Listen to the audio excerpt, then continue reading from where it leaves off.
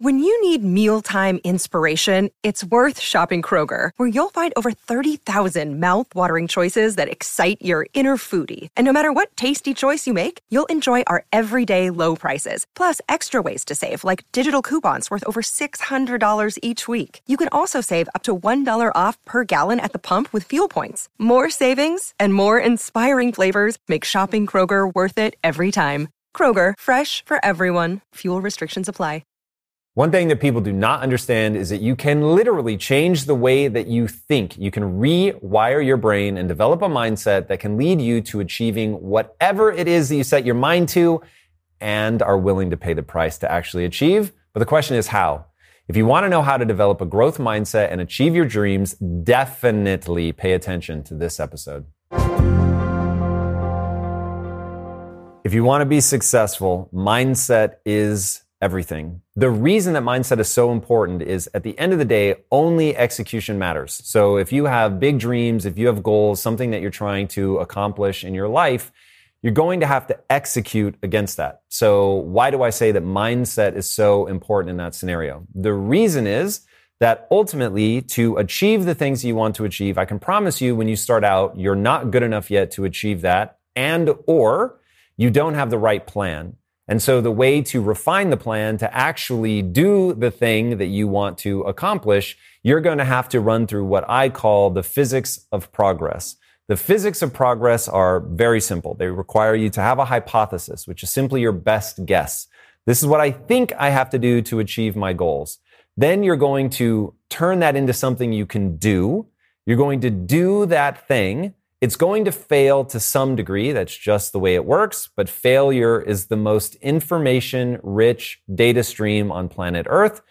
But to accurately assess the data and figure out what it's telling you about why you failed to some extent or why it was more inefficient than it needs to be, you have to be willing to stare nakedly at your own inadequacies, take responsibility for the outcome, not make it somebody else's fault or the economy's fault or whatever, any external force. If you're making it an external problem, you're never going to be able to learn the lesson you need to learn in order to improve your behavior so that you can then execute better and make more progress. That really is it. That's the physics of progress. Hypothesis. Turn it into something actionable. Run that action. Learn from the partial failure, get a little bit smarter, come up with a new hypothesis that is more informed, turn it into something actionable, run that. It will fail again to some degree. Figure out why by lowering your defenses, having a growth mindset, making sure that you are able to take on the responsibility. Now, why is that a mindset question? Why can't you just run that equation if it really is that simple? The answer is, you have in your brain something called the psychological immune system. This is something given to you by millions of years of evolution. We should all be extremely grateful for it. And the psychological immune system's job is to make sure that you don't commit suicide. It is designed to make you feel better about things. It's the reason why you can mess up, make a mistake, and you can soothe yourself. Now, the problem is that the goal of the psychological immune system is not for you to achieve your goals. It's simply to make sure that you feel good enough about yourself that you can keep moving through life. Now, the reason that that becomes wildly problematic and is one of the most important things that you have to address in your mindset if you're going to be successful is because the number one tool that your psychological immune system works to soothe your ego is to make everything somebody else's fault. It is the fault of the government. It is the fault of rich people. It is the fault of not being born the right color, not being born the right sex, so on and so forth. It is making something the external problem. Now, here's the really bad news. Your psychological immune system is going to grab for a very valid excuse. Those things that I listed may all be true. They may really all be holding you back. The problem is you want to know what the right mindset for success is. And if you want to be successful, you are going to have to overcome an endless parade of problems. And to overcome the endless parade of problems, you have to have a way to take responsibility for what you can do differently to overcome those problems. Instead of being annoyed, instead of shutting down, instead of just pointing the finger, you want to adapt your behavior. It sucks that the second law of thermodynamics is that all things move towards chaos. It sucks that humans are so complicated and so weird that we don't just lift each other and love each other, which we do and is amazing. We tear each other down. We kill each other. Man, read history books. It will terrify you about how brutal humans can be. It is crazy how many different times and places throughout history we have just slaughtered people in mass numbers in the most horrifying way that you can possibly imagine. So if humans can slide all the way to that level of depraved madness, and we know that everything moves towards chaos, how do we bring the massive amount of order that we have to bring to the world so that we can march everlong towards success and actually achieve it? The only way to overcome chaos, the only way to overcome entropy, which is the fancy name for chaos, is to pour energy into the system. So you have to constantly pour energy into your own life to make sure that you're making progress to your goals if you're going to eventually achieve success. And the only way that you're going to be able to do that is to have a growth mindset.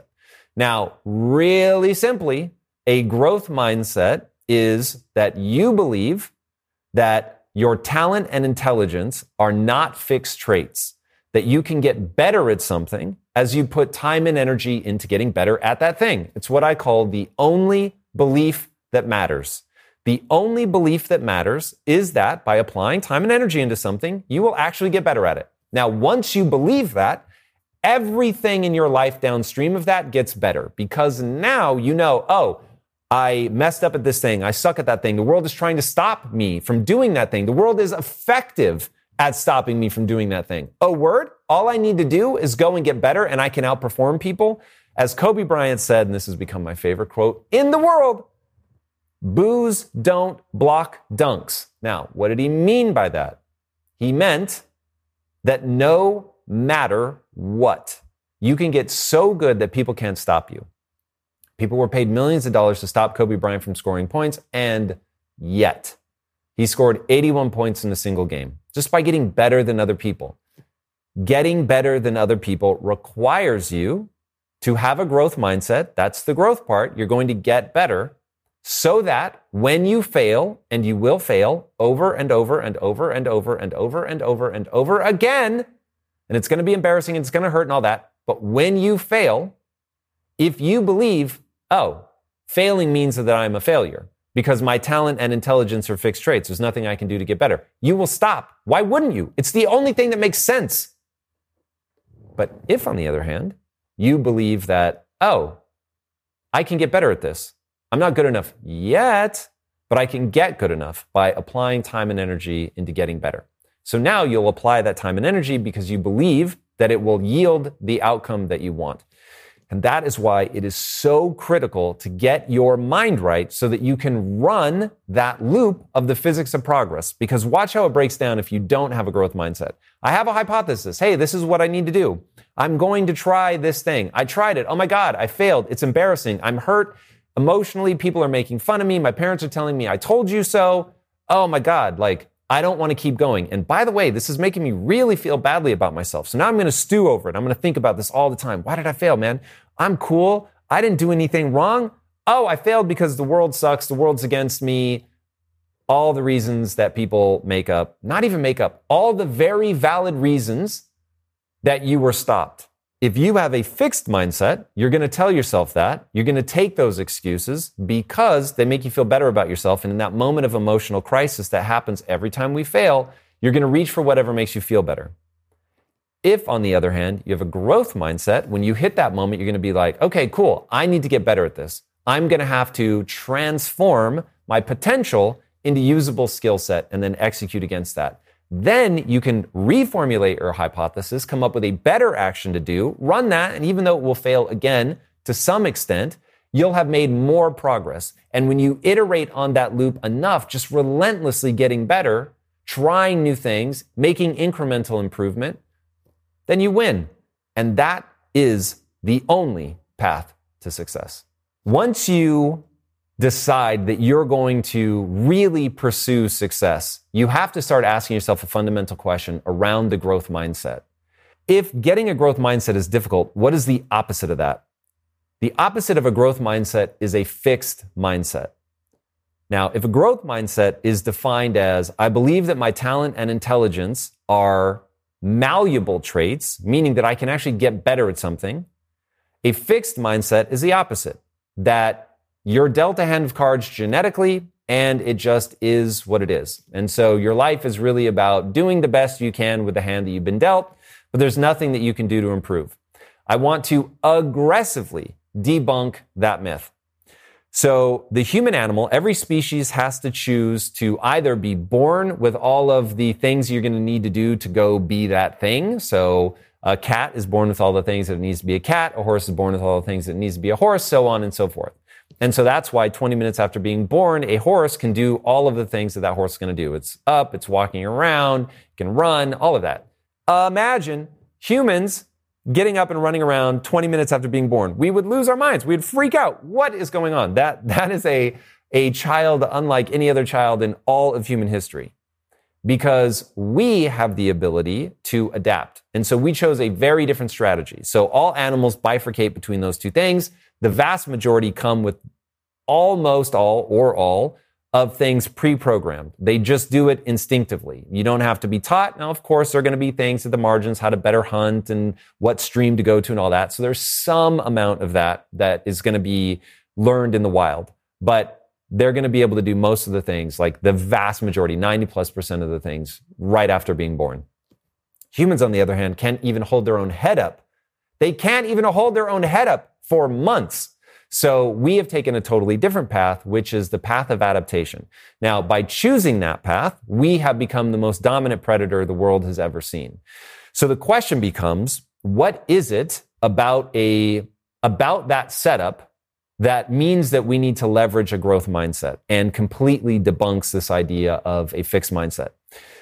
We know that humans, the average human, is designed to grow and get better. That's what we do. That's the evolutionary strategy that we've chosen. So if we know that the average human is designed to grow and get better, it becomes a question of, are you creating a frame of reference about how you view the world that gets you to take advantage of that? The reason that so many people peak in their teenage years and they don't continue to get better is they have a fixed mindset.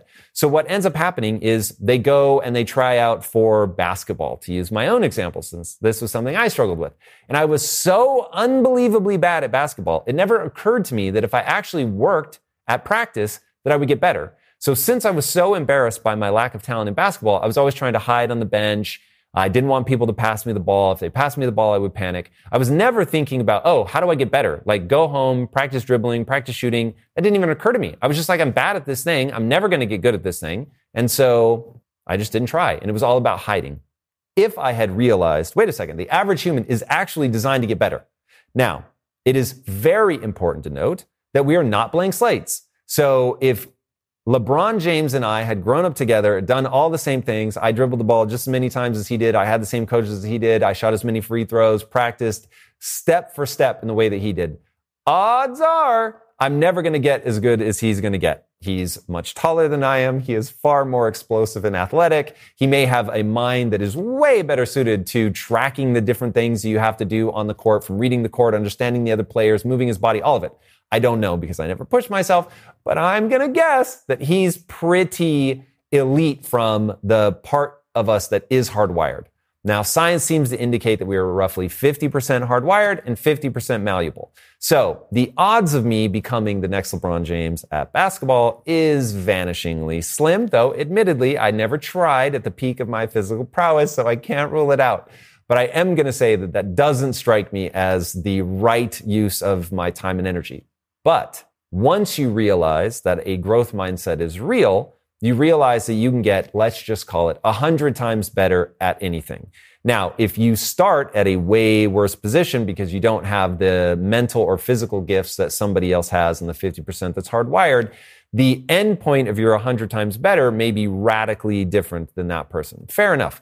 But once you realize, wait a second, anything in my life I can get 100 times better, that becomes the central question of your life. Once you have a growth mindset and you begin applying that growth mindset, now it's a question of how far can you go if you have a growth mindset? Because you can take yourself extraordinarily far in an area where you've got some positive momentum from the 50% of you that is hardwired. So finding that thing that you both love and have a natural inclination to, and then slather on top of that an obscene amount of work. And if you look at somebody like Kobe Bryant, who inspires the life out of me, that guy worked so hard to get good and put that on top of his already immeasurable gifts. But I would like to point out that not only was he one of the greatest basketball players of all time, he won an Academy Award. He won an Academy Award for a film that he made.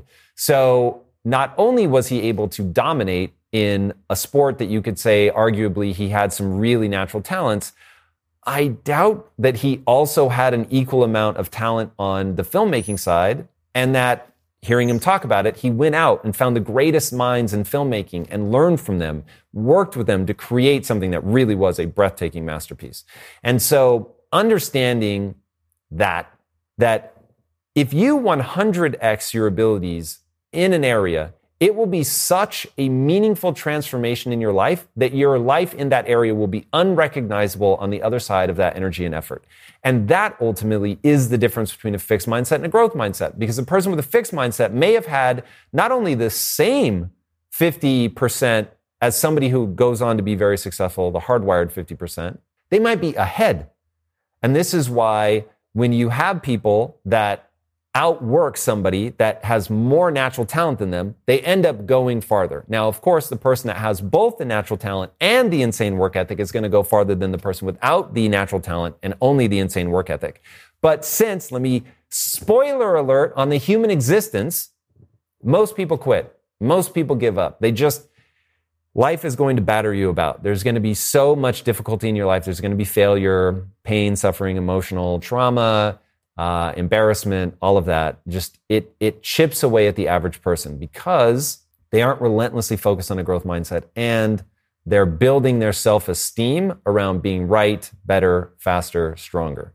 If, on the other hand, they would focus on the growth mindset, they would realize that they can get better, and they put all of their energy and effort into creating that frame of reference so that they're viewing the world in a way that is optimistic and encouraging them to go in and put that energy and effort into something.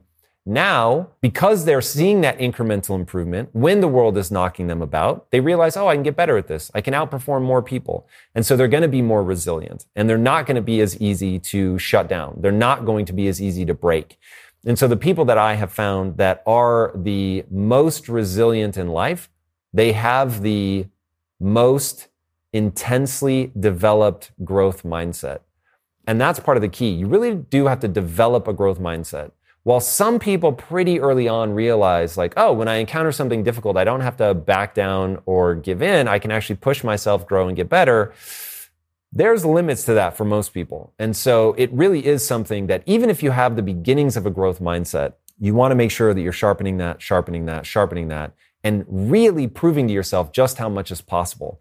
While it's outside the scope of this answer, I will say this is why I think that transforming your physique is one of the most potent things you can do to transform your mind, because it will show you very visually and viscerally that you can go in not being able to lift a weight, you can work your way up to something, and that over time you literally transform your body, your strength, and are capable of doing things you weren't capable of doing before.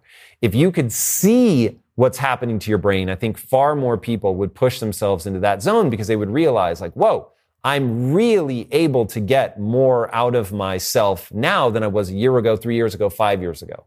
And getting people into that zone where they see the kind of gains that they're making, that's really critical to getting them to continue to crystallize their belief in the growth mindset, which, going back to what I said earlier, gives them the only belief that matters, which is that if I put energy and effort into getting better, I will actually get better, which means that they will continue to pour themselves into getting better at something. And that's the path forward. But you have to be willing to sharpen your growth mindset. If you don't do that, then you're going to be very easy to knock off course because life is going to prove to you that you really aren't good enough to achieve grand goals. And so that's what ends up breaking somebody with a fixed mindset because they are constantly confronted with their inadequacies. That feels like a life sentence. They don't think that they're ever going to be able to improve. And so the negative way that they feel about themselves when they're beaten by somebody else, because for better or worse, we are a comparative creature. We compare ourselves to other people all the time. So in that moment of comparison, somebody with a fixed mindset is like, they're better than me. They will always be better than me. I will never achieve what they've achieved. I will never have what they have. And then where does that lead? This is all unfair. Where does that lead? The psychological immune system kicks in. What does the psychological immune system do? It presents you the external reasons why things are the way that they are, assures you that none of this is your fault, which means that you don't retain your power. You don't look at what you could be doing to make a change, to get a better result. And remember, the psychological immune system is pointing out real things. It's pointing out valid excuses. But if you take those excuses and sit in that fixed mindset, you're not going to get where you want to go. And this is a thing I'm obsessed with in my life. Read a lot of internet comments, and I see over and over and over people looking at other people that are more successful than they are, and they meet it with vitriol. They are so angry. The system is broken. I'm not saying it's not, but that's what they're focused on. The system is broken. This person has scammed the world. Let's say that they have. Let's say that the system is broken and that person has scammed the world. How does that help you? How does that push you towards your goals? How does giving up and saying it's all so corrupt, we're never going to get anywhere? Think about the greatest people in history, the people that have just done insane things. My go-to is always Nelson Mandela. I cannot imagine, other than outright slavery, I cannot imagine a system more stacked against somebody than what happened to Nelson Mandela. He was put in prison and literally treated like a slave for 27 years, and yet came out of that and helped unite a country and move people forward. And so he had every excuse at his disposal as to why he couldn't make something of his life. And he becomes one of the most important people in modern history. Guys, don't grab excuses, not because they're not real, not because they're not valid. Don't grab excuses because it will stop you from achieving what you want to achieve in your life. The greatest walking among us are all the people that realize, yeah, these are valid. These are very real reasons why it's harder for me than somebody else. And this sucks, and I wish it wasn't so. But they deal with the world the way that it is, not the way they wish it were. And the way that the world is you can get better at anything if you have a growth mindset. You can 100x your abilities. And if you stay focused, you don't break, you don't give in, there's virtually no limit to what you can accomplish. When it comes to self-talk, there's something that's really important to remember. You become what you repeat. So people that are high achievers, they do not allow themselves to repeat anything that diminishes their sense of self, that diminishes their will to push forward, that diminishes their sense of, I can improve at this thing over time. So high achievers are putting themselves in an optimistic state. The reason they need to be in an optimistic state is because, going back to the first answer, mindset is everything. If you believe that by putting energy and effort into trying to achieve your goals, you can actually achieve your goals, you will keep pushing forward. If you believe that no matter what you do, you are going to fail, why would you keep trying? You wouldn't. And this is why so many people throw their hands up and they give up, because they don't believe that by going after their goals that they're actually going to make it. So a high achiever is somebody that no matter what they encounter, no matter how many difficulties they run into, they're going to say things like, there is a solution to this problem. They're going to say things like, I can get better at this. They're going to say things like, I may not be good enough yet, but I can get good enough. They say things like, with enough time and energy, I can 100x my abilities in anything. They say things like one of my favorite phrases, on a long enough timeline, I can beat anyone at anything. Now, secretly, that one isn't 100% true, but it's the kind of phrase that even though I know at the edges that it isn't true. So many people give up along the way that if I just keep going and keep stacking skills and keep getting better, I know that I can beat the vast majority of humanity at virtually anything, which is exactly how I've been able to have the success that I've had. I am not smarter than the average person, but man, I am way harder to break than the average person. I am way more consistent than the average person. I am constantly reminding myself, I can get better, but it takes a massive amount of time and energy. And that's another thing I remind myself. Everything is moving towards chaos at all times. People are trying to stop me actively. The world is unintentionally trying to stop me. The world is complex. Humans are difficult. Humans are complex. Life is confusing. Life is chaotic. And it takes a tremendous amount of energy. But another thing that high achievers tell themselves, if I focus on what I could do differently, if I hold on to the fact that my life is an exact reflection of my choices. Let that one sink in. My life is an exact reflection of my choices. If when I was born, I look like my parents, when I die, I look like my choices. I cannot remember who I first heard say that, but man, that one gives me the chills. When we're born, we look like our parents. When we die, we look like our choices. Woo, that one's sexy. I'm not going to lie. So if you stay focused on that, as high achievers do, then you begin going, okay, there is something that I could do here to level up my skill set that would allow me to do something different, that would allow me to get a different outcome. And that's the goal. If you retain control, if you don't say, oh, this is society's problem, this is that person that tried to stop me's problem, what could I do differently? This is my problem to solve. What could I do differently to get a different outcome? If you stay focused on that, you will, for sure, be able to achieve more than somebody who doesn't. Now, the key is that you become what you repeat. So be very thoughtful, not only to tell yourself all of those things, but you want to make sure that you pattern interrupt if you're telling yourself something negative. So many people that get stuck, again, psychological immune system will come to your aid. So if you're repeating to yourself, I'm dumb, I'm stupid, I'm not good enough at that, I don't have enough talent, I don't come from the right background, all of that, then your psychological immune system is going to want to soothe your ego around that. And so you're going to find a way to make those things somebody else's fault. And you're going to start moving yourself into the zone of not trying, giving up, coasting, going easy, doing what I used to do, which is put myself in smaller and smaller rooms with people that were at my level of intellect or lower, rather than people that really pushed me to get better. So if you're saying negative things like that, if you're developing a negative worldview like that, you need to pattern interrupt that. There's an amazing book called Feeling Great by David D. Burns.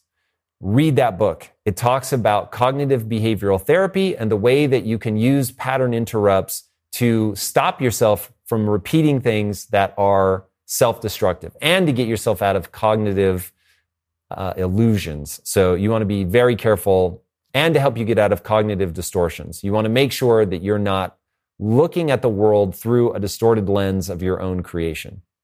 Okay, that is how you leverage the things that you repeat to get ahead and stop yourself from repeating things that are going to hold you back. My journey to developing a growth mindset was a very long journey. I had a fixed mindset for my entire life until I was about 25. Now, look, there were shades in there where I was beginning to grasp that something was going on. But my journey went like this. As a kid, I believed that my talent and intelligence were fixed traits. I did not believe that I could improve them. And so I thought, okay, like I'm, average-ish. And I knew that I was more verbal than most people. And so I certainly tried to leverage that to my benefit. But as I got older, I started encountering people that were better, faster, stronger, smarter than me. And it really began to damage my sense of self. Now, when I was 15, around there, I was introduced to the Tao Te Ching. And thankfully, before that, I had seen the movie The Empire Strikes Back, which introduced me to Yoda. And I thought Yoda was amazing. I loved the way that he talked. And later in life, I would realize just how real his advice was. And the Tao Te Ching sounded so much like Yoda that I was immediately drawn to it. And I was like, oh my God, this is so incredible. And I realize now looking back that the Tao Te Ching was really what planted the idea of a growth mindset, because it talks about the cognitive distortions that we get into, the mental illusions that we all live under, and how what I now call frame of reference, that we're all looking at the world through a really warped mirror. And by looking at the world through a warped mirror, we see a warped version of reality, and that can either hold us back or it can propel us forward. Now, I had a frame of reference that was holding me back because I had a fixed mindset. I did not recognize that the human animal as a species chose adaptation as our primary strategy of advancement. So we're born helpless, but over time we're able to drink very deeply from culture. Knowledge stacks. And so now somebody born today doesn't have to relearn the printing press. Printing presses just exist. And so you take all of human knowledge and we're able to live on the top of that and just keep building things moving forward. It's incredibly extraordinary what the human animal has been able to accomplish by choosing the strategy of adaptation so that we can learn from people. We don't come pre-hardwired with everything. We learn as we go. And that means that we can take advantage of all the things that have come before us. So it's really, really exceptional. But I did not have that frame of reference. And therefore, I did not realize that, oh, just because I suck at these things doesn't mean that I can't go and get good at them. And so what I was doing, despite that I had these early seeds planted in my mind around these cognitive illusions and distortions, I was really afraid that I was not going to be able to get good enough at the things I needed to be good at in order to make my dreams come true. So I've always been very ambitious, but I was also terrified that I wasn't going to be able to achieve the things I wanted to achieve. And so that was really devastating for me. And so as I got older and life slapped me around and I met people that were better than me at things that I really wanted to be great at, it really started to make me feel badly about myself. And so to avoid feeling badly about myself, I started putting myself in smaller and smaller rooms. By putting myself in smaller and smaller rooms, I was reducing the likelihood of me achieving the goals that I wanted to achieve. One, I wasn't around the kind of people that would be able to help me. Two, I wasn't around people that were pushing me to get better, right? Because I didn't think that I could get better, so that didn't seem worthwhile. And then three, because I wasn't around people that were pushing me and I wasn't in an environment that was helping me grow, I wasn't growing and therefore wasn't able to actually make progress towards my goals. And so I was doing things that made me feel better about myself, and it actually did work. That's the sinister part about all of this. By putting myself in rooms with people that were less ambitious than me, people that were, if I'm the average person, people that weren't as smart as me, that made me feel awesome. And so the reality is I was feeling good as I was moving farther and farther away from my goals. So thankfully, my ambition continued to propel me to rethink what I was doing. So, imagine me now, I'm sort of 21, 22, and I'm starting to think, I've graduated from college. I'm not at all moving towards my goals. I'm not quite sure what to make of this. And I was like, how do I really go and get what I want out of life? And I realized I'm profoundly lazy. I'm not even trying to take the steps that I would need. So, hey, let me start putting myself out there. Because I was highly verbal, I put myself into situations where my verbal ability would shine. That began to open doors for me. And then I started getting in rooms of entrepreneurial rooms is probably the right way to think about it. Just as an employee, but in an entrepreneurial environment. And I realized that being in that environment was really making me feel badly about myself because the people around me were so much smarter than me, meaning that they were able to process raw data faster than me. Like even all these years later, now that I don't struggle with that sense of inferiority, I still recognize that some people can just process data faster than others. So I know that's one of the things that I have to work around. I need to optimize for that. Know thyself, right? I still have a growth mindset. I know I can 100x myself in any area, but understanding where you are, what things are harder for you, easier for you is useful. So at the time though, I was looking at the world through this distorted mirror of not yet fully realizing how much better I could get, but having Yoda's words in my head, having the Tao Te Ching's words and, echoing in my head, realizing maybe I can get better if I push myself, but I'm in this environment. I'm really not feeling good about who I am. And so I had this moment of crisis. And what ended up happening was I knew that entrepreneurial environment was the thing that was going to move me towards my goal of getting wealthy. When it comes to platforms that will help you run a business, there is no shortage of options on the market. But if you want to use the best, most advanced, and most efficient platform out there, you need to be using Shopify. For whatever and wherever you want to sell, from launching to going international, Shopify is the global commerce platform that will help you grow at every stage of your business. With award-winning customer service, the internet's highest converting checkout page, and a suite of integrated AI tools, Shopify is your all-in-one platform to quickly and efficiently take your business to the next level. I love everything about Shopify because it makes it so easy to start, run, and grow a business. Shopify powers more than 10% of all US e-commerce because businesses that want to grow quickly use Shopify. Sign up for a $1 per month trial at shopify.com/impact, all lowercase. Again, go to shopify.com/impact right now to grow your business no matter what stage you're in. Shopify.com/impact. In today's highly unpredictable and rapidly changing world, the smartest move you can make from a financial standpoint is to actually understand how money works and how markets move. Because if you want to have any chance of investing your money wisely and growing your financial portfolio, you have to make a profit. And the only way that you're going to do that is either by setting and forgetting or actually understanding what's going on at a macro level. So whether you're a seasoned investor or someone looking for extra guidance, today's sponsor, Yahoo Finance, has got you covered with all the tools, data, and news that you need in one place to grow your knowledge base around what is happening in the world of finance and to make sure that you have the right goals and you're executing well. Yahoo Finance makes it easy to consolidate your accounts so you can effectively and efficiently manage your entire portfolio. Personally, I love how straightforward their platform is to use. It is very simple to get the information that I need, and Impact Theory's own chief financial officer is exactly the same, spending time helping me frame exactly what is going on from a global perspective so that I'm making the smartest decisions that I can. I definitely recommend that you check out Yahoo Finance for comprehensive financial news and analysis. Visit the incredible brand that so many great investors use at yahoofinance.com. It's the #1 financial destination. yahoofinance.com. Once again, guys, head there now, yahoofinance.com.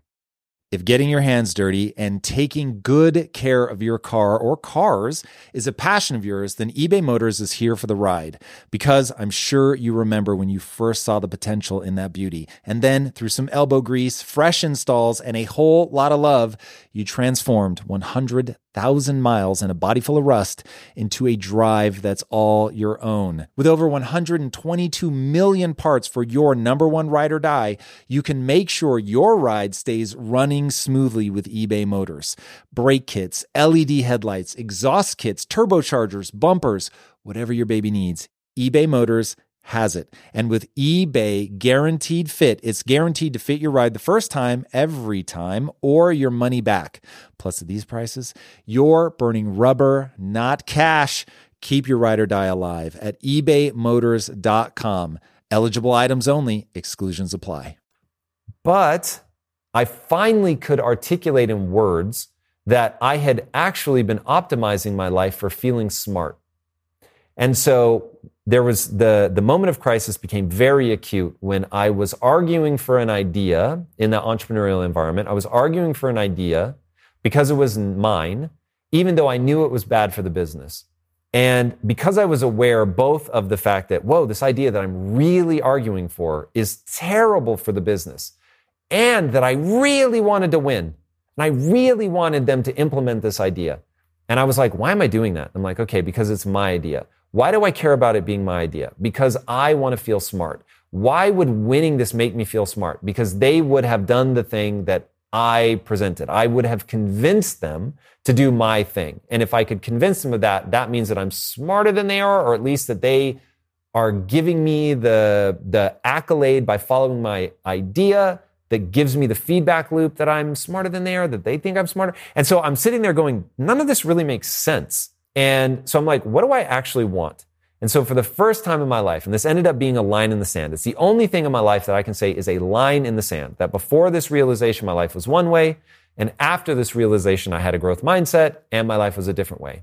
And the realization was that I was building my self-esteem around being right, and that if I continued to build my self-esteem around being right, I was going to have to leave that company and go somewhere else where I was around people that weren't as smart as me so I could feel good about myself and that I would be right more often. And I thought, wow, that's weird. So which goal do I care more about? Do I care about getting wealthy or do I care about feeling smart? And I realized that I cared more about achieving my goals. Let's say that, because I don't chase money anymore. So I cared more about my goals. Okay, if I care more about my goals and I know that I'm not good enough yet to get where I want to go, then I'm going to have to really embrace, unfortunately, Carol Dweck had not written her book, Mindset, that defined a growth mindset. So I didn't have that word, but a path of self-improvement. I'm going to go down this path of self-improvement aggressively.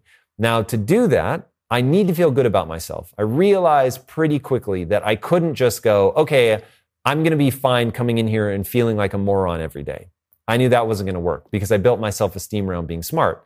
So I was like, okay, well, if I am going to come in and do things that aren't as good as they're going to need to be, and I'm going to embarrass myself and not only look stupid, but actually be stupid, meaning uneducated in an area that I need to become educated, and that since being willing to make those mistakes and looking stupid is a necessary part of expedient growth, what can I do with my self-esteem that will allow me to really propel myself forward?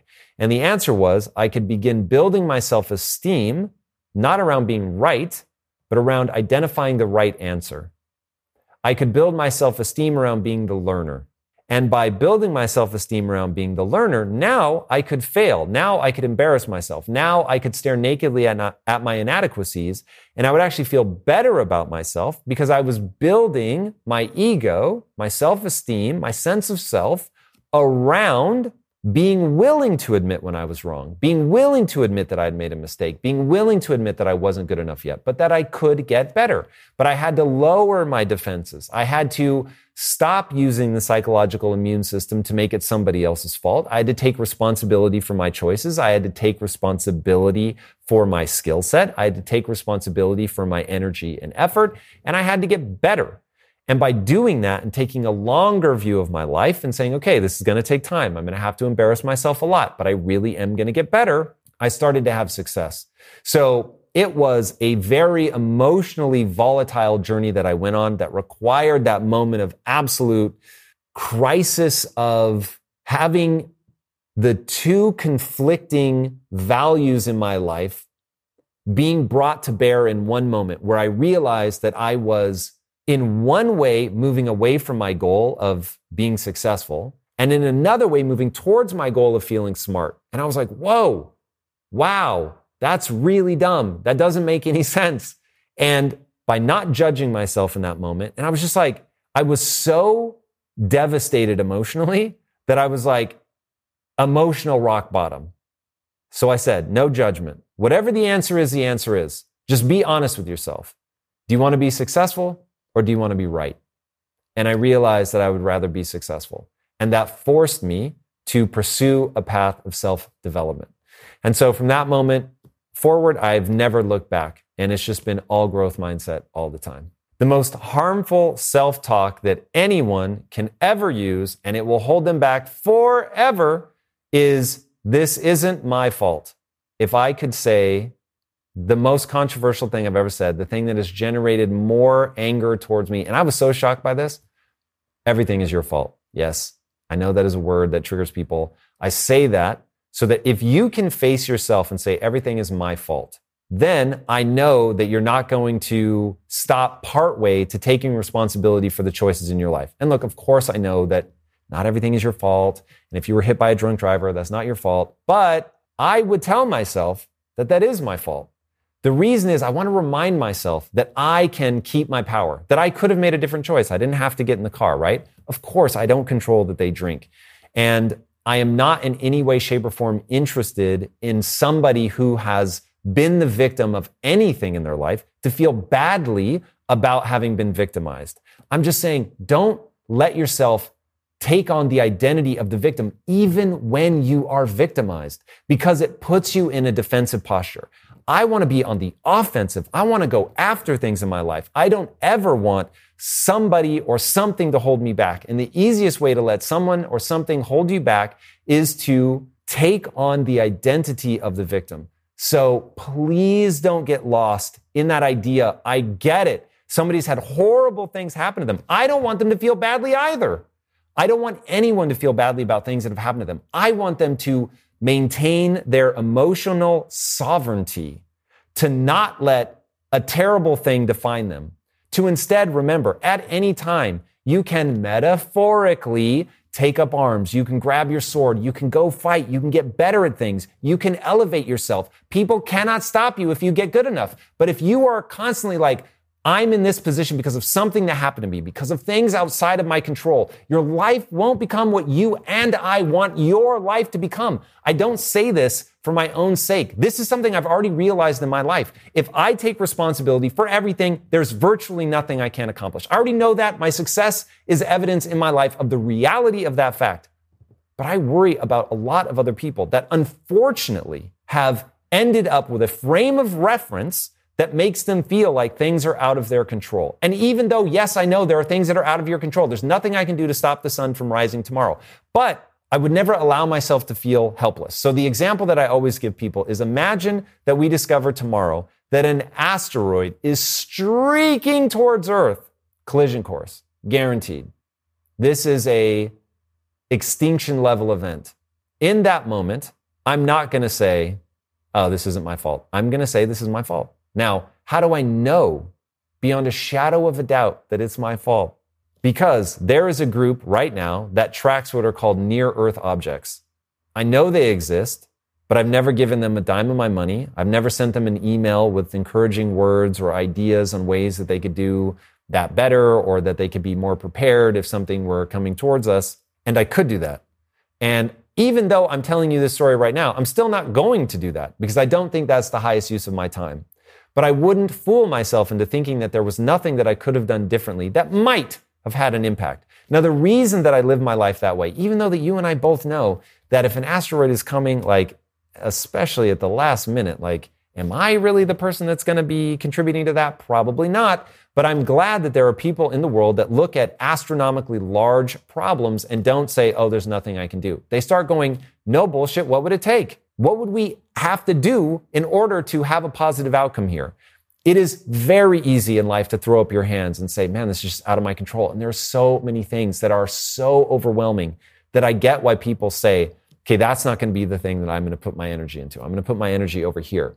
But the key difference is when you do that, please don't trick yourself into thinking there's nothing that you could do. It may not be where you want to spend your time, and it may be a drop in the ocean of what actually needs to be done. But if you feel like there's really no way that I could contribute, that becomes the frame of reference through which you view your life. And even though it's probably a little bit like screaming into the void to think that I can stop an asteroid from smashing into the Earth, look at all the things that we've done as a species. And at some point, the moon landing, it's become so cliche, but really think about that. How hard would that be to leave the Earth? It's crazy to land on the moon and then come back safely. It's insane. And that required somebody to go, no, we can figure that out. And that is all that separates people that go on to be very successful from people that get stuck, is when people that go on to be successful hit what seems like an insurmountable obstacle. They say to themselves, there's a solution here. There is a solution here. I may not know it yet.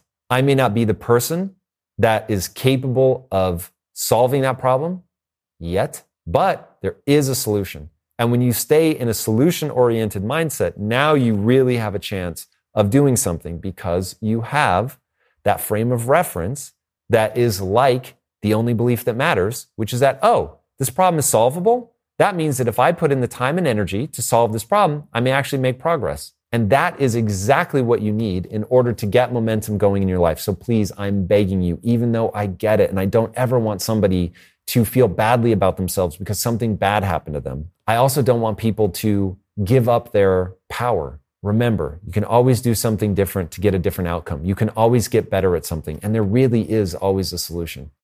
One of the most hotly debated things when I was growing up was, is brain plasticity really real? Can you actually rewire your brain? Or said the way that it was said when I was growing up, can you teach an old dog new tricks? Now, here's the great news. This answer has been put to bed. It is 100% true. You can actually see video footage of it happening. You can rewire your brain at any age. So you're 98 and you're on your deathbed. You can still rewire your brain. Now, of course, you can rewire your brain a lot easier when you're a kid, and kids are hyper malleable. And it definitely gets harder as we get older, but it does not ever get impossible. So please remember, no matter what, if you put time, energy, and repetition into something, your brain is going to rewire. Now, you rewire based on repetition because your brain is always trying to be efficient. It represents something like 2 or 3% of your body mass, and yet takes up 25% of the energy requirements of your body. Your brain is a caloric hog. And since evolutionarily speaking, calories were hard to come by, your brain is constantly trying to do things to optimize itself. Think about a computer that's running hot. It's trying to lower the resource requirements. And if you get what they call memory leaks in a computer, the computer crashes. The same is true of the brain. So evolution has made sure that we don't have these memory leaks, that we close those apps that are running in the background of the mind so that you don't need to use as many resources. One of the ways that it does it is a process called myelination. Myelination is what people mean when they talk about rewiring your brain. It's actually 2 parts. It's where the end of the neurons find each other and they connect and they wrap around each other. Okay, that's the first part of rewiring. And they will actually, if you stop using them, they will disconnect and they will search for something new. Again, you can see footage of this. Go on YouTube. Nobody's guessing at this. We know this is what happens. Now, when they find each other and you repeat, then what they're going to do is they get myelinated, which is a fatty tissue that is wrapped around those connection points so that the electrical impulses can travel faster, more efficiently. Now, the catch is when you do that, now what you've introduced to your brain is an easier way of doing something. And because your brain is constantly looking for efficiencies, it is going to do the thing which is easier, which is simply the thing that you repeat. As they say, neurons that fire together, wire together. And they fire together because you're doing it. They wire together because you're doing it a lot. That's repetition. So if you repeat dumb things, negative things, self-destructive things, that's going to become the easiest thing to think. So I guarantee you this is part of depression and anxiety. You're getting in a loop. It's not the only part, but it is part of that. You are getting in a loop because that's the easiest emotion to feel. It's the easiest thought to think, is the thing that you think and feel all the time. So learning to pattern interrupt that can become incredibly important. Repeating things that make you better at something you want to get good at, do it a lot. You're going to get more efficient at that. It's incredibly, incredibly important to recognize the biological truth of how that works. But if you're wondering if you can teach an old dog new tricks, the answer is an aggressive yes. So get out there and make use of it. There is one bit of self-talk that I've had basically my entire life that I wish I could have eliminated much faster, and that is the belief that I'm not smart enough to achieve my goals. Now, the reality is that we are all 50% hardwired and 50% malleable. So there is a reality to be faced that if intelligence is the ability to process raw data quickly, which is probably a little bit more complex than that, but that gets us close enough, I fall somewhere on that spectrum. And I can just tell you in terms of speed of processing, I'm somewhere in the average range. Maybe a little above, maybe a little below, but I'm somewhere in the average range. But I have been so haunted by the fact that there are other people that are way smarter than me, that things are easier for them than they are for me. That really held me back for a long time. And there is a movie called Amadeus, and it's about Wolfgang Amadeus Mozart. And in that movie is a character named Salieri. He's a real guy from history. Whether what I'm about to quote from the movie, whether he actually said it or not, I don't know. But this really defined my teenage years into my early 20s. And in the movie, Salieri laments to God, "Why did you make me just good enough at music?" Because he was a fellow composer to Mozart. "Why did you make me just good enough at music that I can tell that I'll never be as good as Mozart? why couldn't you have made me as good or better than him? Or so much worse that I would never even think to compare myself. And I thought, oh my God, that defines my level of intellect. I'm just smart enough to realize that I'll never be as smart as some of the super smart people. And that really messed with me for more than a decade. And it wasn't until I realized, oh, wait, it doesn't matter where I start. I can get 100 times better at anything. So now it just becomes a question of what do I want to get better at?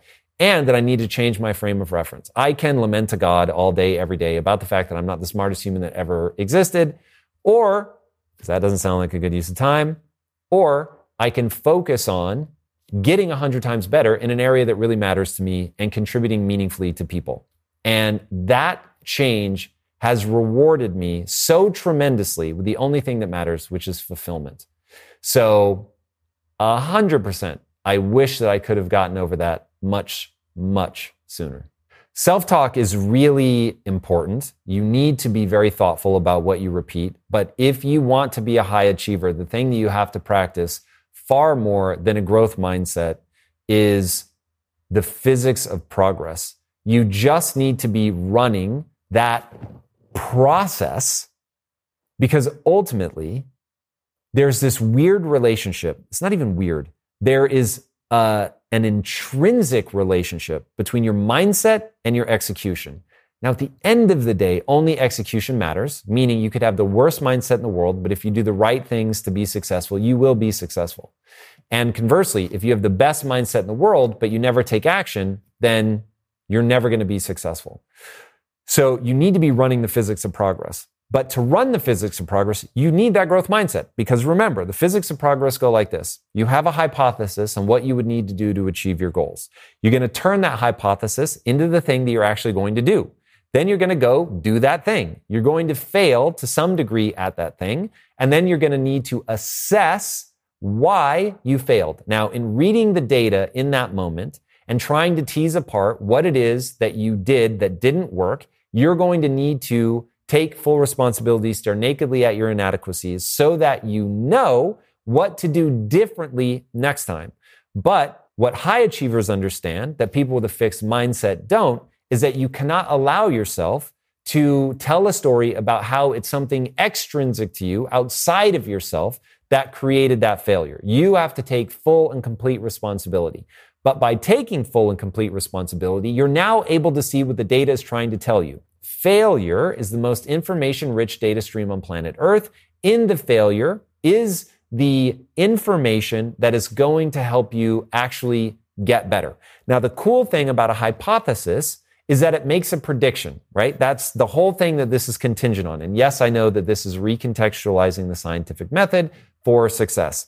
But your hypothesis makes a prediction about what you need to do in order to accomplish something. When you fail, you realize that your base assumptions were slightly wrong and that you're going to have to improve upon your base assumptions in order to refine your hypothesis, in order to refine the thing that you do, in order to make a little bit more progress.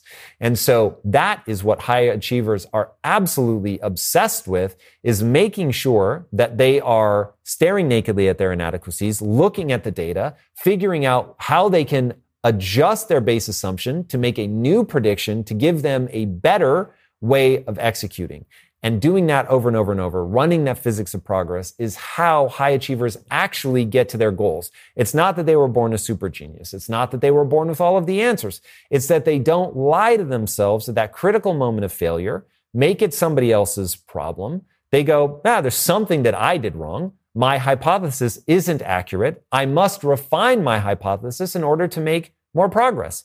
Making it somebody else's problem, soothing yourself with platitudes or anger. That's something I see a lot. If you want to see what a poor frame of reference looks like in the real world, go read the Twitter comments of people that are very successful. They are met with so much anger. I'm not even talking about myself, so please don't think this is a self-congratulatory thing. I'm saying go look at like the highest achievers on the planet. It is crazy how much vitriol there is in the comment section, especially if you're looking at people that have grown businesses.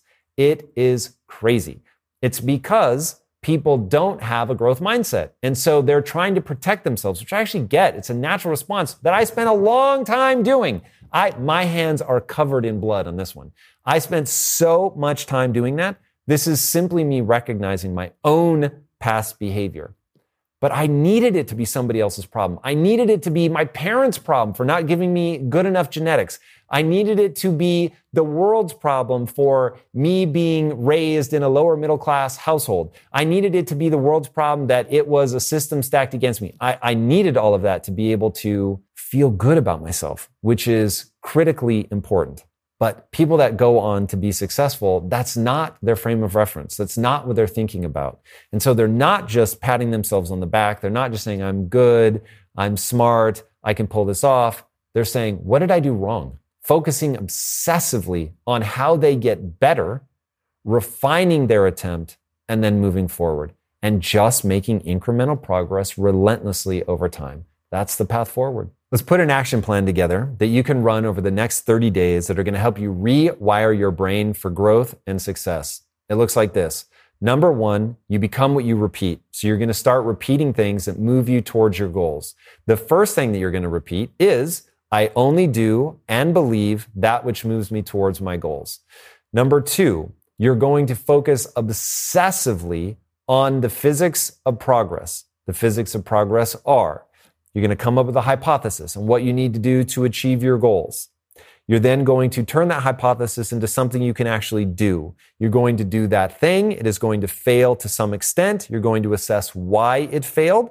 That will give you clues on what was wrong with your hypothesis. You're going to reformulate your hypothesis in a more educated way.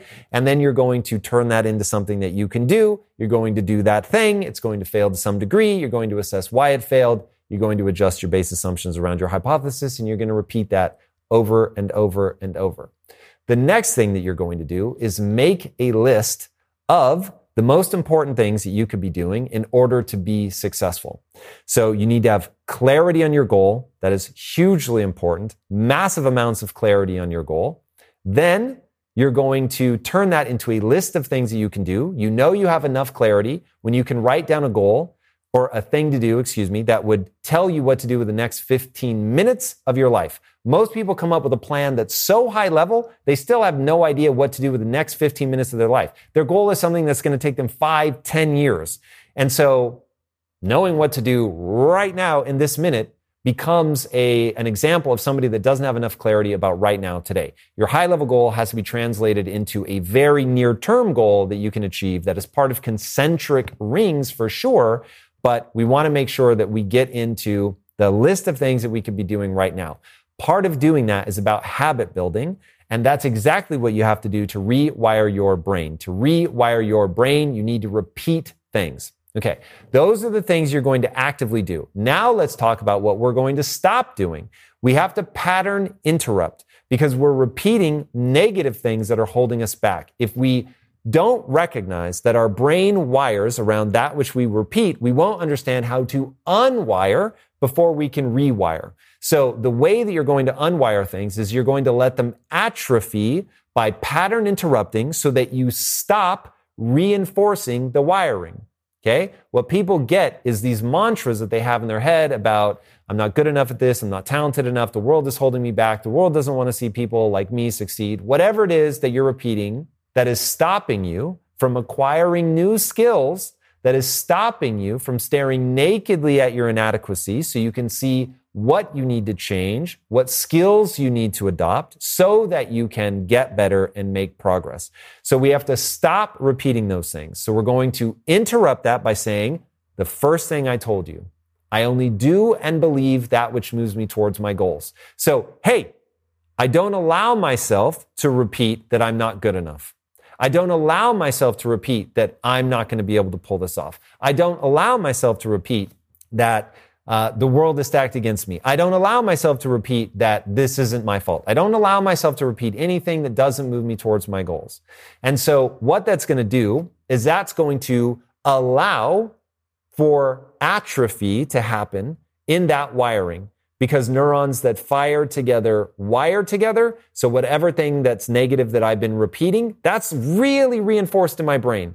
And I have to first pattern interrupt so that I'm not repeating those things, so that those grips can begin to loosen, so that as I'm doing the things that we said we're going to start doing, saying those positive things, we're taking action, we're looking at the things that we need to do to actually achieve our goals, we're doing those, we're turning them into a habit. Now I can let atrophy set in on the negative things that have hardwired in my brain, and I can start repeating the positive loop that I need to be in around repeating positive things, only doing that which moves me towards my goals, making sure that I have clarity on my goals, making sure that I translate my goal into actionable items, and turning that whole process into a habit so that I'm sitting down every day and I'm writing out my important things list. I'm taking the vast majority of my time to actually execute on the physics of progress. And I'm just running that in a loop, constantly looking at the data. How is it telling me how to get better? And if you exist in that loop for 30 days, you will really feel that you're starting to make progress. And then if you repeat that for the next 30 years, no one will be able to stop you.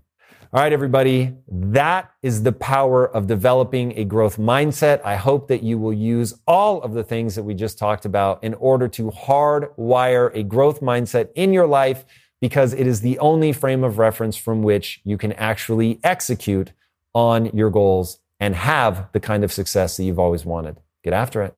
If you strive to perform your best in life, bringing your energy and abilities into everything you do, then it only makes sense that you would want to be out on the road with that same power, agility, and performance that everyone expects from you. And there's no better option than the most desirable, advanced, and dynamically capable SUV yet, the third generation Range Rover Sport. You guys know I love staying on the cutting edge with technology, and the Range Rover Sport's cabin features advanced technologies such as active noise cancellation and cabin air purification, a must, offering you and your family and friends new levels of comfort and refinement while traveling. The Range Rover Sport provides an instinctive drive with engaging on-road dynamics and redefines sporting luxury for the power, agility, and performance you demand in every area of your life. Explore the Range Rover Sport at LandRoverUSA.com. That's LandRoverUSA.com. If this episode resonated with you, be sure to check out the next clip about the importance of gaining skills. Hey everybody, welcome to another episode of Impact Theory Q&A. Today I'm going to be covering the topic of commanding respect. This is going to be an interesting one. I take your guys' questions and I give you feedback here in real time. So without further ado, let's learn how to command some respect. Question number 1. When dealing with older family members who raised you, how do you go about commanding respect when they have been your parental figure but still don't take you seriously no matter the effort you put into your goals? No matter how much you have achieved, no matter how many times you've proven yourself competent and capable, they still see you as the kid that cannot possibly understand the grown-up world and treat you as an incompetent child, no matter your accomplishments. How can you personally move past that and break the older person's identity of you? Is it possible, and how? All right. I love this question because it gets to the heart of commanding respect. I actually think the idea of commanding respect is probably the wrong way to think about it. You're really going to be earning respect. You're going to be getting so good at something that you can't be denied. And this is one of those things that I say without judgment. I'm not saying that you're not talented. I'm not saying that you haven't demonstrated competence, but I am saying that if you can be ignored, the only way out of that is to continue to get better, get to the point, show it so many times that it is just self-evident. Now, I'm going to set aside insecurities for a second because it's entirely possible that what you're dealing with is their insecurity.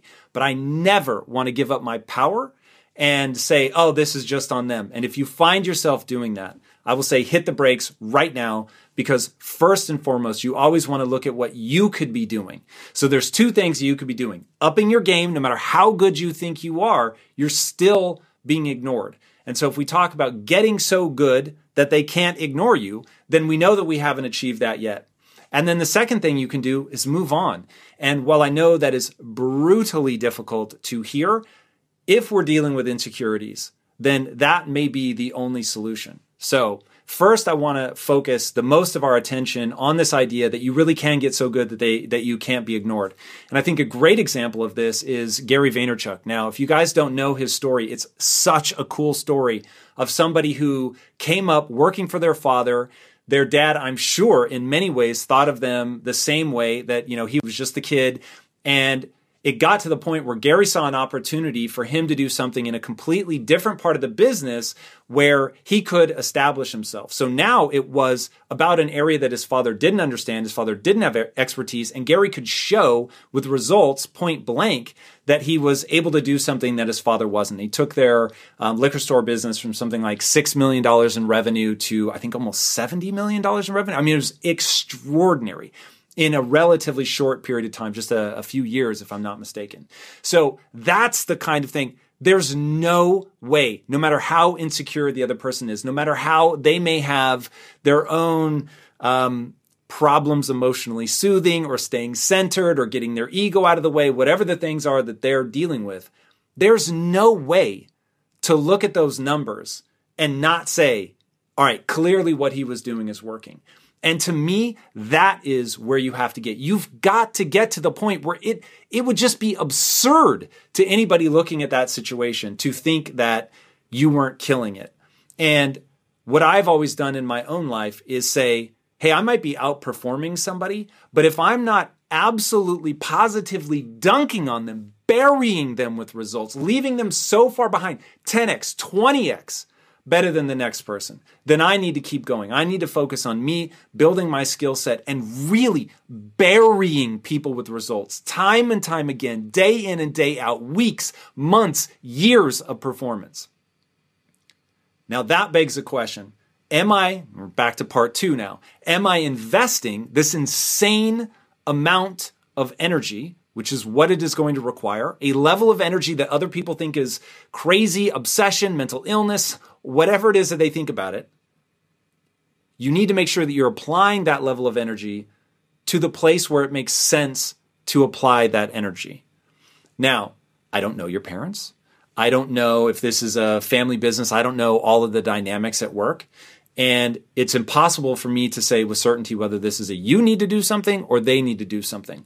But if you recognize that this is not the area that you want to be putting your energies into, and you have the confidence in your own abilities, then don't be afraid to strike out on your own. And I think that's very important for everybody to have in their back pocket, is a memory that in the end, if you really are as good as you think, then you should be able to go and build something new using those same skill set. And if you're afraid to do that, that may be a sign that you're not quite as good as you think. And that's the best news ever, because it means that you're still in control.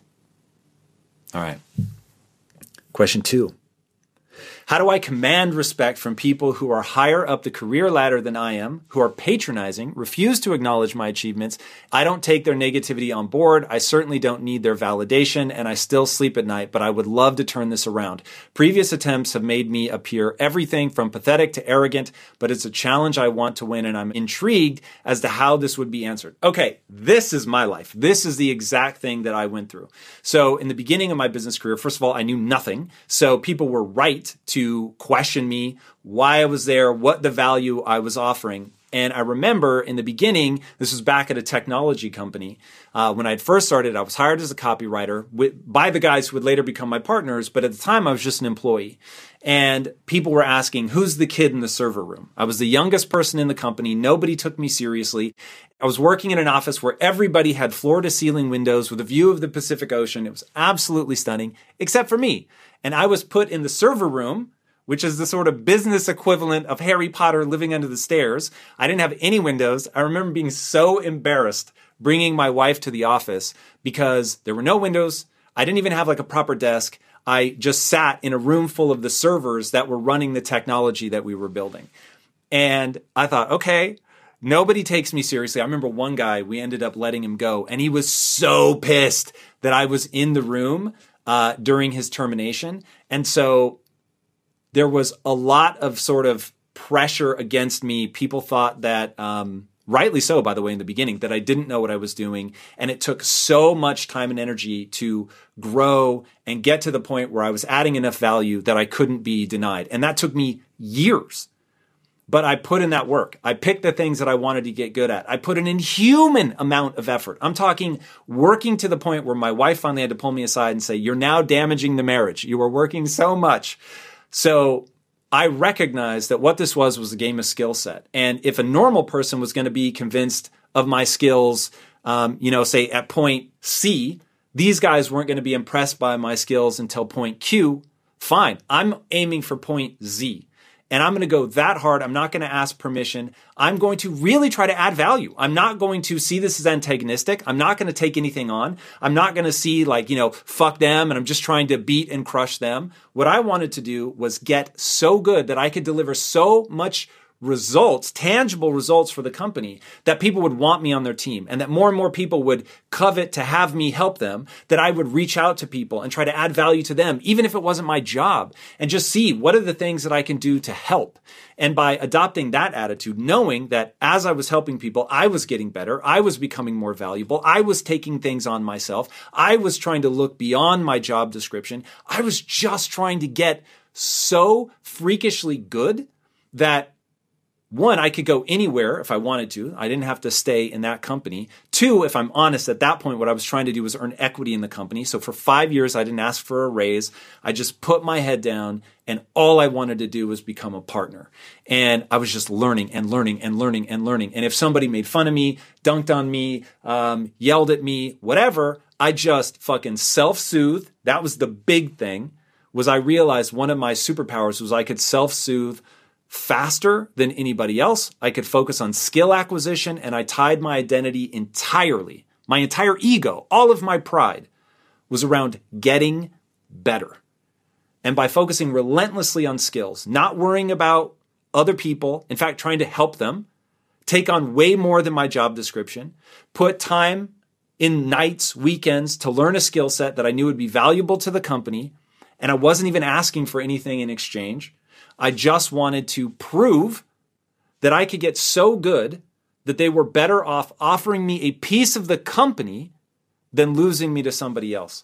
And that's that thing. It's become so frowned on in this culture to work more than you're being compensated for. And I'm telling you right now, if you really want an extraordinary life, trying to optimize for your dollars in the short term is a losing proposition. You want to over-deliver consistently at a freakish level. And then, when you've done that, then you can make real demands that will change your net worth forever. That's commanding respect. All right, question 3. I have practiced many times my body language and the things I want to say as well as the manner I should have.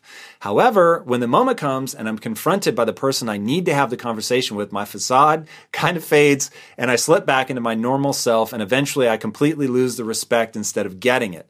Are there any tricks or tips for keeping it together specifically when the anticipated moment of demanding respect by a specific person who did you wrong in the past arrives? Oh my God. Okay.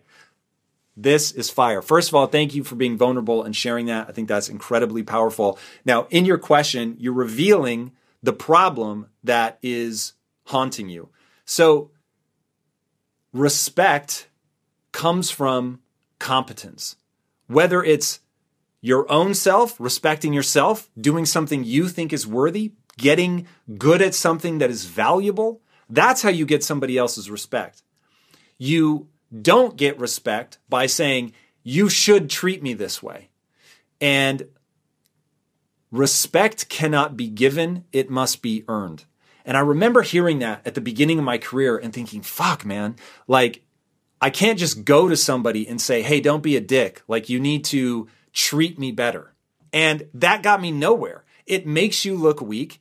Like you said, you literally put in the question where my facade kind of fades and I slip back into my normal self and eventually I completely lose the respect instead of getting it. Okay? This is a game of confidence. To be confident, You must actually be good at something. I'm sure you've heard the phrase that confidence comes from competence, okay? The same with respect. If you want to get that respect, you actually have to get good at something. If you want to get that respect, you actually have to respect yourself. Oh God, there's a great story. So I interviewed Matthew McConaughey. Watch the episode. First of all, it's fire. That dude's amazing.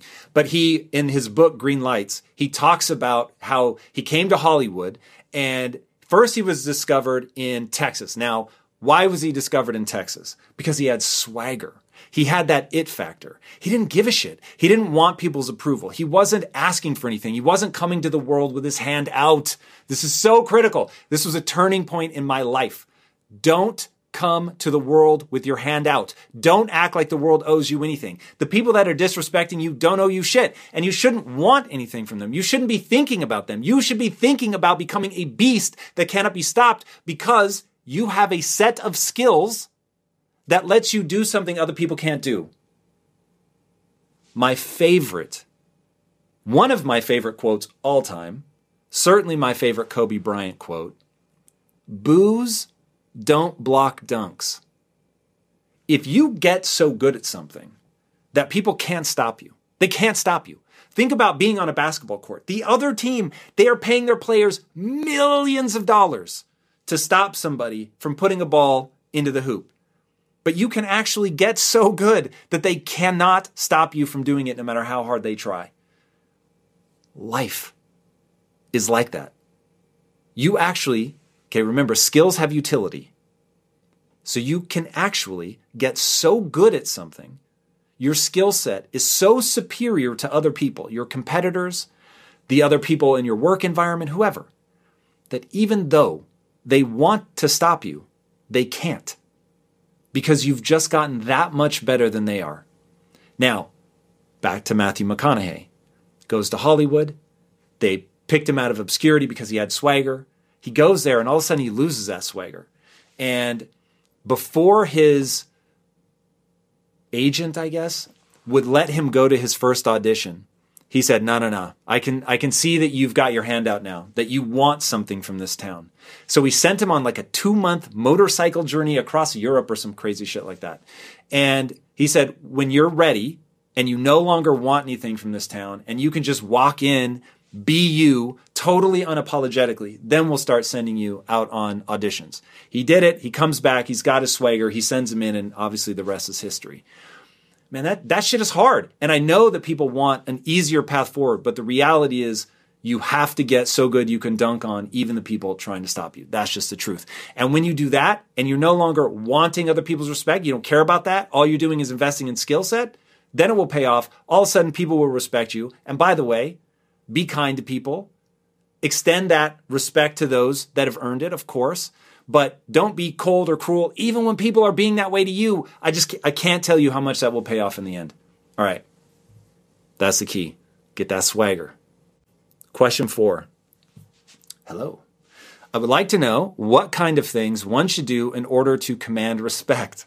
How should one handle situations to receive people's respect? What body language commands respect? Can respect and kindness go together? If so, how to find a good balance? I have noticed that when I'm too nice, I don't receive respect. However, when a mean side comes out, people show respect. Oh my God.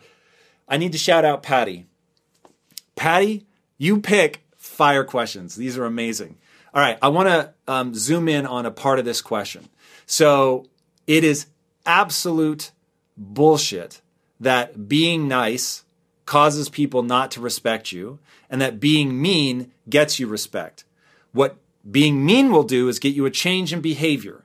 And you can display dominance by being aggressive or by being mean. And I'm not saying there's not a time to display dominance.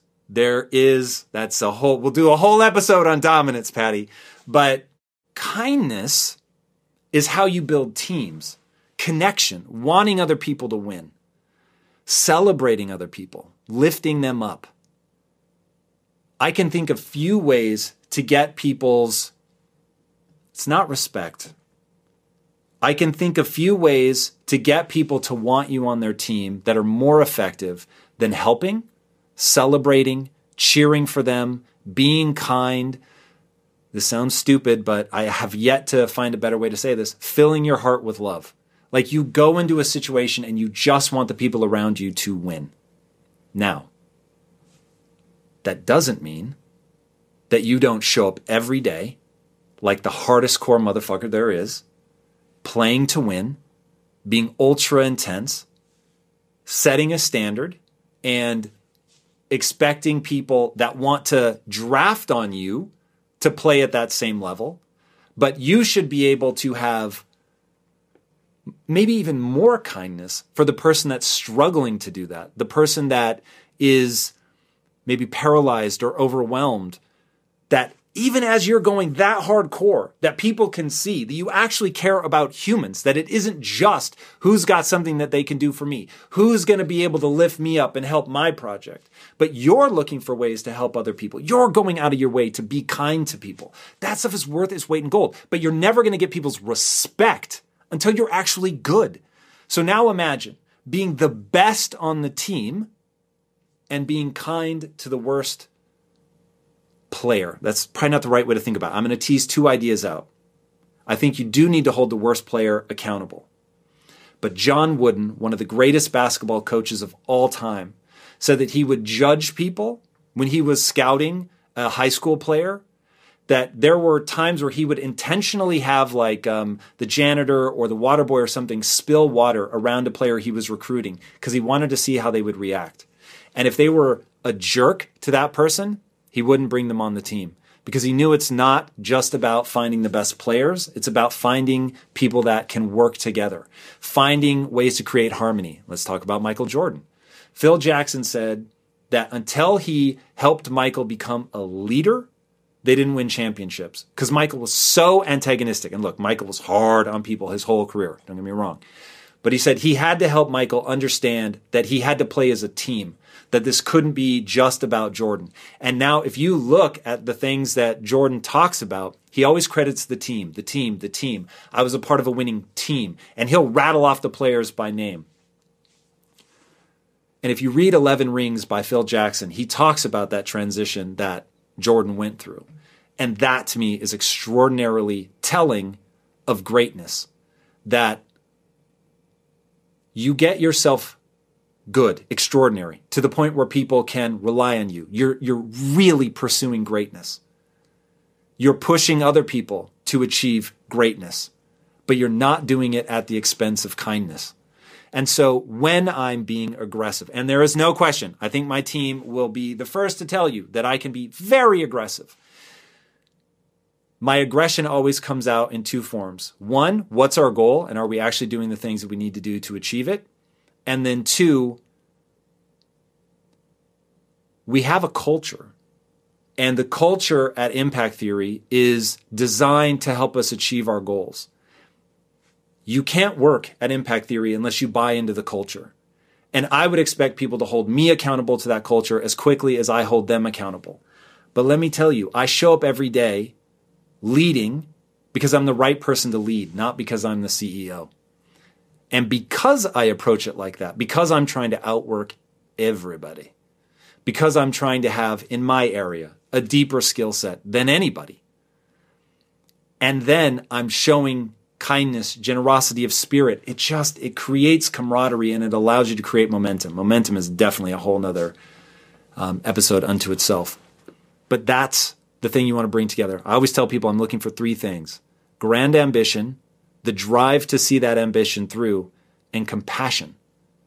Normally you see drive and ambition paired up with competitiveness, but I actually want people that can elevate other people. And I think that's a huge part of this. All right. Question 5. How do you command respect from people who have either seen you in low places and do not respect you, or people who have been free with their disrespect for you in the past? How can you command respect from them in your current reality? All right, I want to talk about being low. I think that's a really interesting part of this.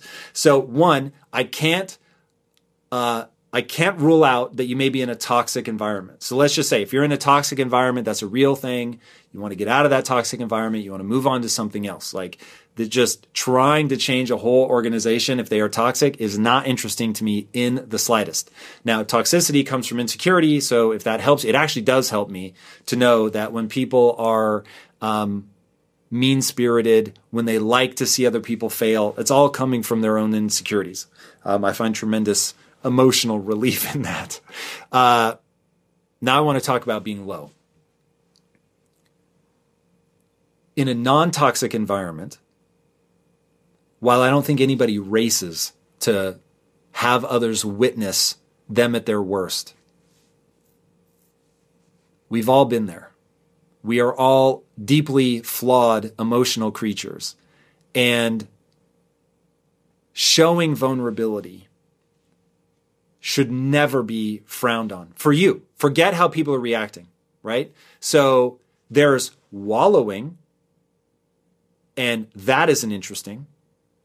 Shouldn't be interesting to you in yourself or in others. There is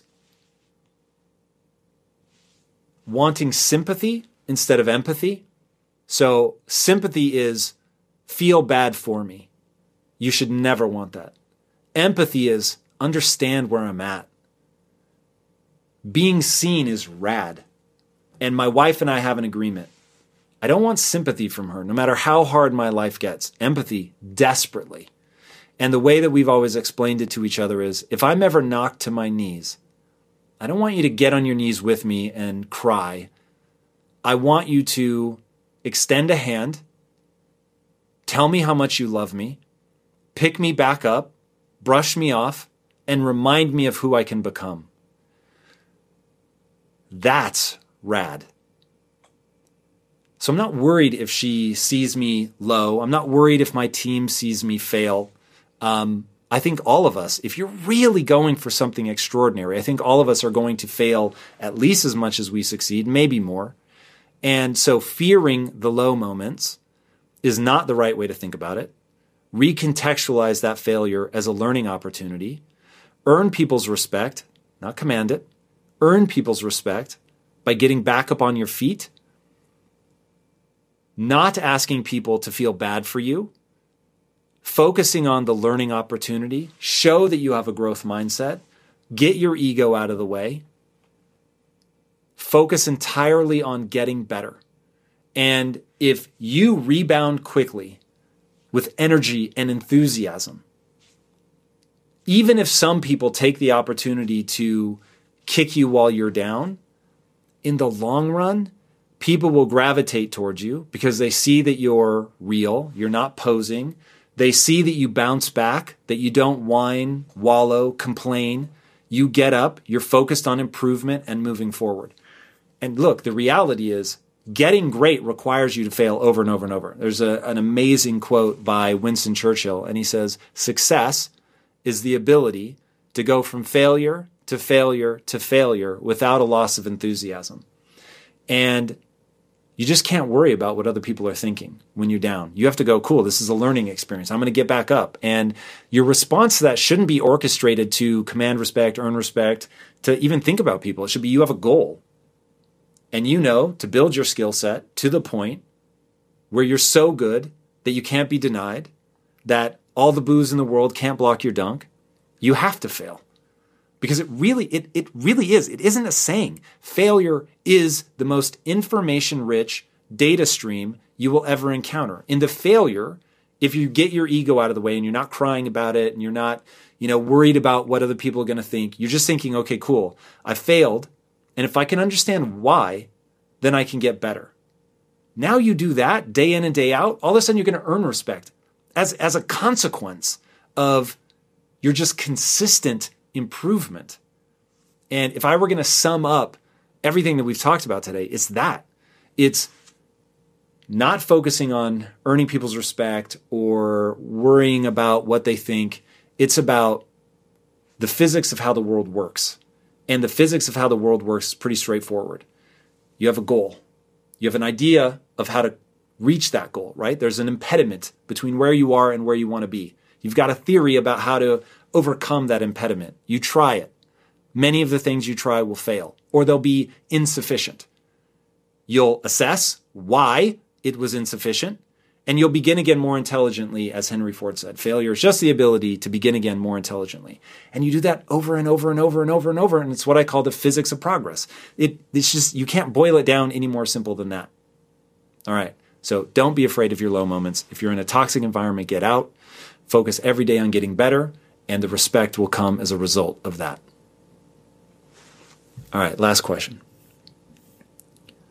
What suggestions do you have to navigate through cultural expectations or negative perceptions about commanding respect? For example, it's not as easy in some cultures to maneuver the commanding of respect from parents, family members, etc., without it being perceived as disrespectful, which is much more negative than in the American culture. Hopefully that makes sense. Thank you. Okay. So yes, that absolutely makes sense. And it is a very real fact of the world that there's a reason that there are some cultures are more entrepreneurial minded than other cultures, and this is part of it, right? The sort of know your place, or the tall poppy syndrome, as they call it down in Australia. That, you know, it's the tall blade of grass or the tall poppy that gets cut down first. Okay, there's many cultures that have that concept, and cultures that are more communally minded tend to have that in the extreme, right? So that people don't want to see you try to rise above your station. They don't want to see you do something as if you can be better than other people. So I just want to acknowledge that is very real. And so now the question becomes, what are you going to do about it? So the first thing that I do is I have to divorce myself from what other people think.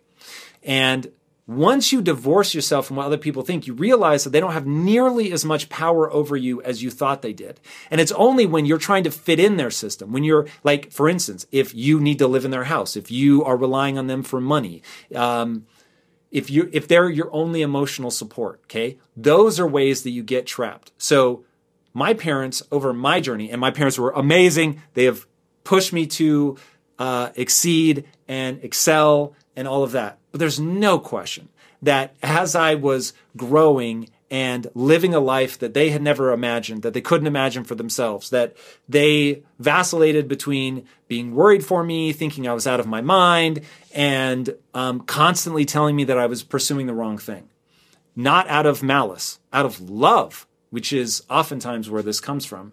And I just finally had to flip a switch in my mind and say, I'm trying to live a life that is radically different from the life that they have lived. And so what makes me think that the value system through which they're trying to view me is going to lead me to where I want to go? And so if you're chafing under the constraints of a value system that doesn't lead where you want to go, as difficult as it is, without stopping loving them, you don't have to cut them out of your life, but you have to say, here's what I'm doing. I'm doing it whether you want me to or not. I still love you, but I'm doing it whether you want me to or not. And it's okay if you're scared. It's okay if you don't like it. And then give them the chance to get on board over time. And if they're heckling you too hard, you may need to create that distance. You are going to have to build some boundaries. And it's just sort of the way it goes. If you guys know Nicole LaPera, she would be a great person to research in terms of somebody that has had to deal with family boundaries, building those boundaries so that she could build the life that she wanted. Very powerful advice around that. And ultimately it's that. It's, recognizing what value system you're going to need to have success in the way that you want, letting them know that you love them, that you hope that they can give you the space to go on your journey, and that if they can't, you're going to go on it anyway. And some of that means that you have to make yourself financially and emotionally independent. And I think all of us should strive for that anyway. So, you should be in a warm and loving environment because that's where you want to be, not because you need something. So yes, I will leave it at that. Guys, these were amazing questions. Thank you so much for submitting them. Hopefully you see that this isn't about commanding respect. It's not even about setting out to earn respect. It's about getting so good that you can't be denied for your own reasons, because that's what your goals demand. And as a consequence of developing that competence, developing that confidence, being able to show kindness even to people that aren't showing kindness to you, and performing at a ridiculously high level, day after day, getting better year after year, that the respect will be just an echo of that. If you do that, I promise you, even if the people that you're around currently still are hating on you, you will be able to manifest things in the world through your skill set that other people just can't. And that will take you to be around other people, which you should always be seeking out. The people that you want to be the average of, right? The Jim Rohn quote, you're the average of the 5 people you spend the most time with. Leverage that improved skill set to get around improved people if that's what it takes, if you're in a toxic environment. All right, everybody, that's respect. I hope that you're able to put that to use in your life. And until next time, my friends, be legendary. Take care.